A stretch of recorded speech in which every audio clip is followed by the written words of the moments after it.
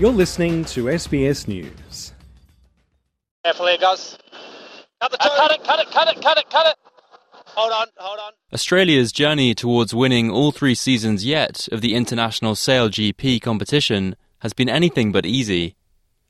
In one of the world's fastest growing sports, crews race in high-tech 50-feet catamarans with what's called foils added to the hull that operate like aircraft wings to achieve faster speeds of up to 100 kilometres per hour. For 23-year-old Natasha Bryant, the Australian cruise strategist, it all started with traditional sailing boats at a family-run club an hour north of Sydney Harbour. It was actually because my brother started racing and he needed someone to train against, and so I was like, I'll be your sparring partner. And so we trained after school a lot, like 4 or 5 days a week, and we raced on the weekends. And from there I learned about how the Olympics worked and what type of boats were part of the Olympics.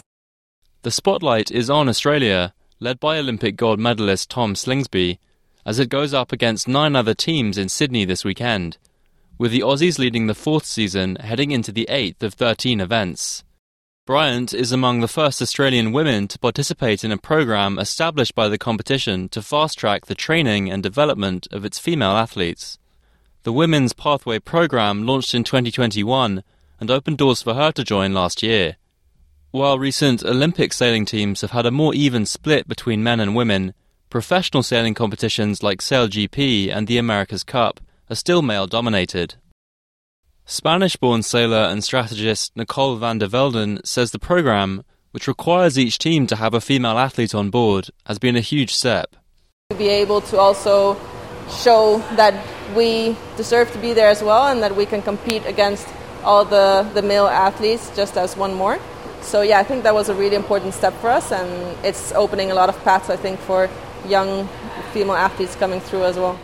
Britain's SailGP strategist Hannah Mills is considered to be the most successful female sailor in Olympic history. With 2 golds and 1 silver medal under her belt, she says it's a reality she would never have imagined when she first started. Well, I think now, I say to any young female sailor that's into the sport or not even into the sport yet and wants to have a go, it is the most amazing sport. Like, it's given me so much throughout life in terms of confidence, believing I can do things that I didn't think was possible, and just learning so much about myself. And I think, even if you don't aspire to go to the Olympics or do something like SailGP, I just think the skills you get from doing a sport like sailing and, having to control a boat and being out on the water in the elements, I think that's really important for life. Bryant says she feels lucky but worked hard to get into the programme after saying yes to as many opportunities as she could, including learning how to sail boats with the wing-like foils mounted under the hull.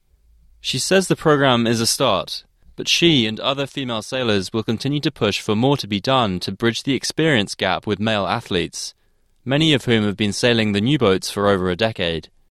And with the stakes high, as Australia hopes to secure its first event win this season and maintain a 6-point advantage over local rivals New Zealand, a home victory would mean everything. My first Sydney event was last year, and I remember getting towed out to the race course underneath the harbour bridge, and there was heaps of coach boats and boats that of all my competitors and everything growing up, and they were all following us out to the race course, and I knew my family was watching and everything, and it's just being on home soil is something different. The environment around us and all the hype behind it is amazing. I love it. There's no other feeling like it. Penry Buckley, SBS News.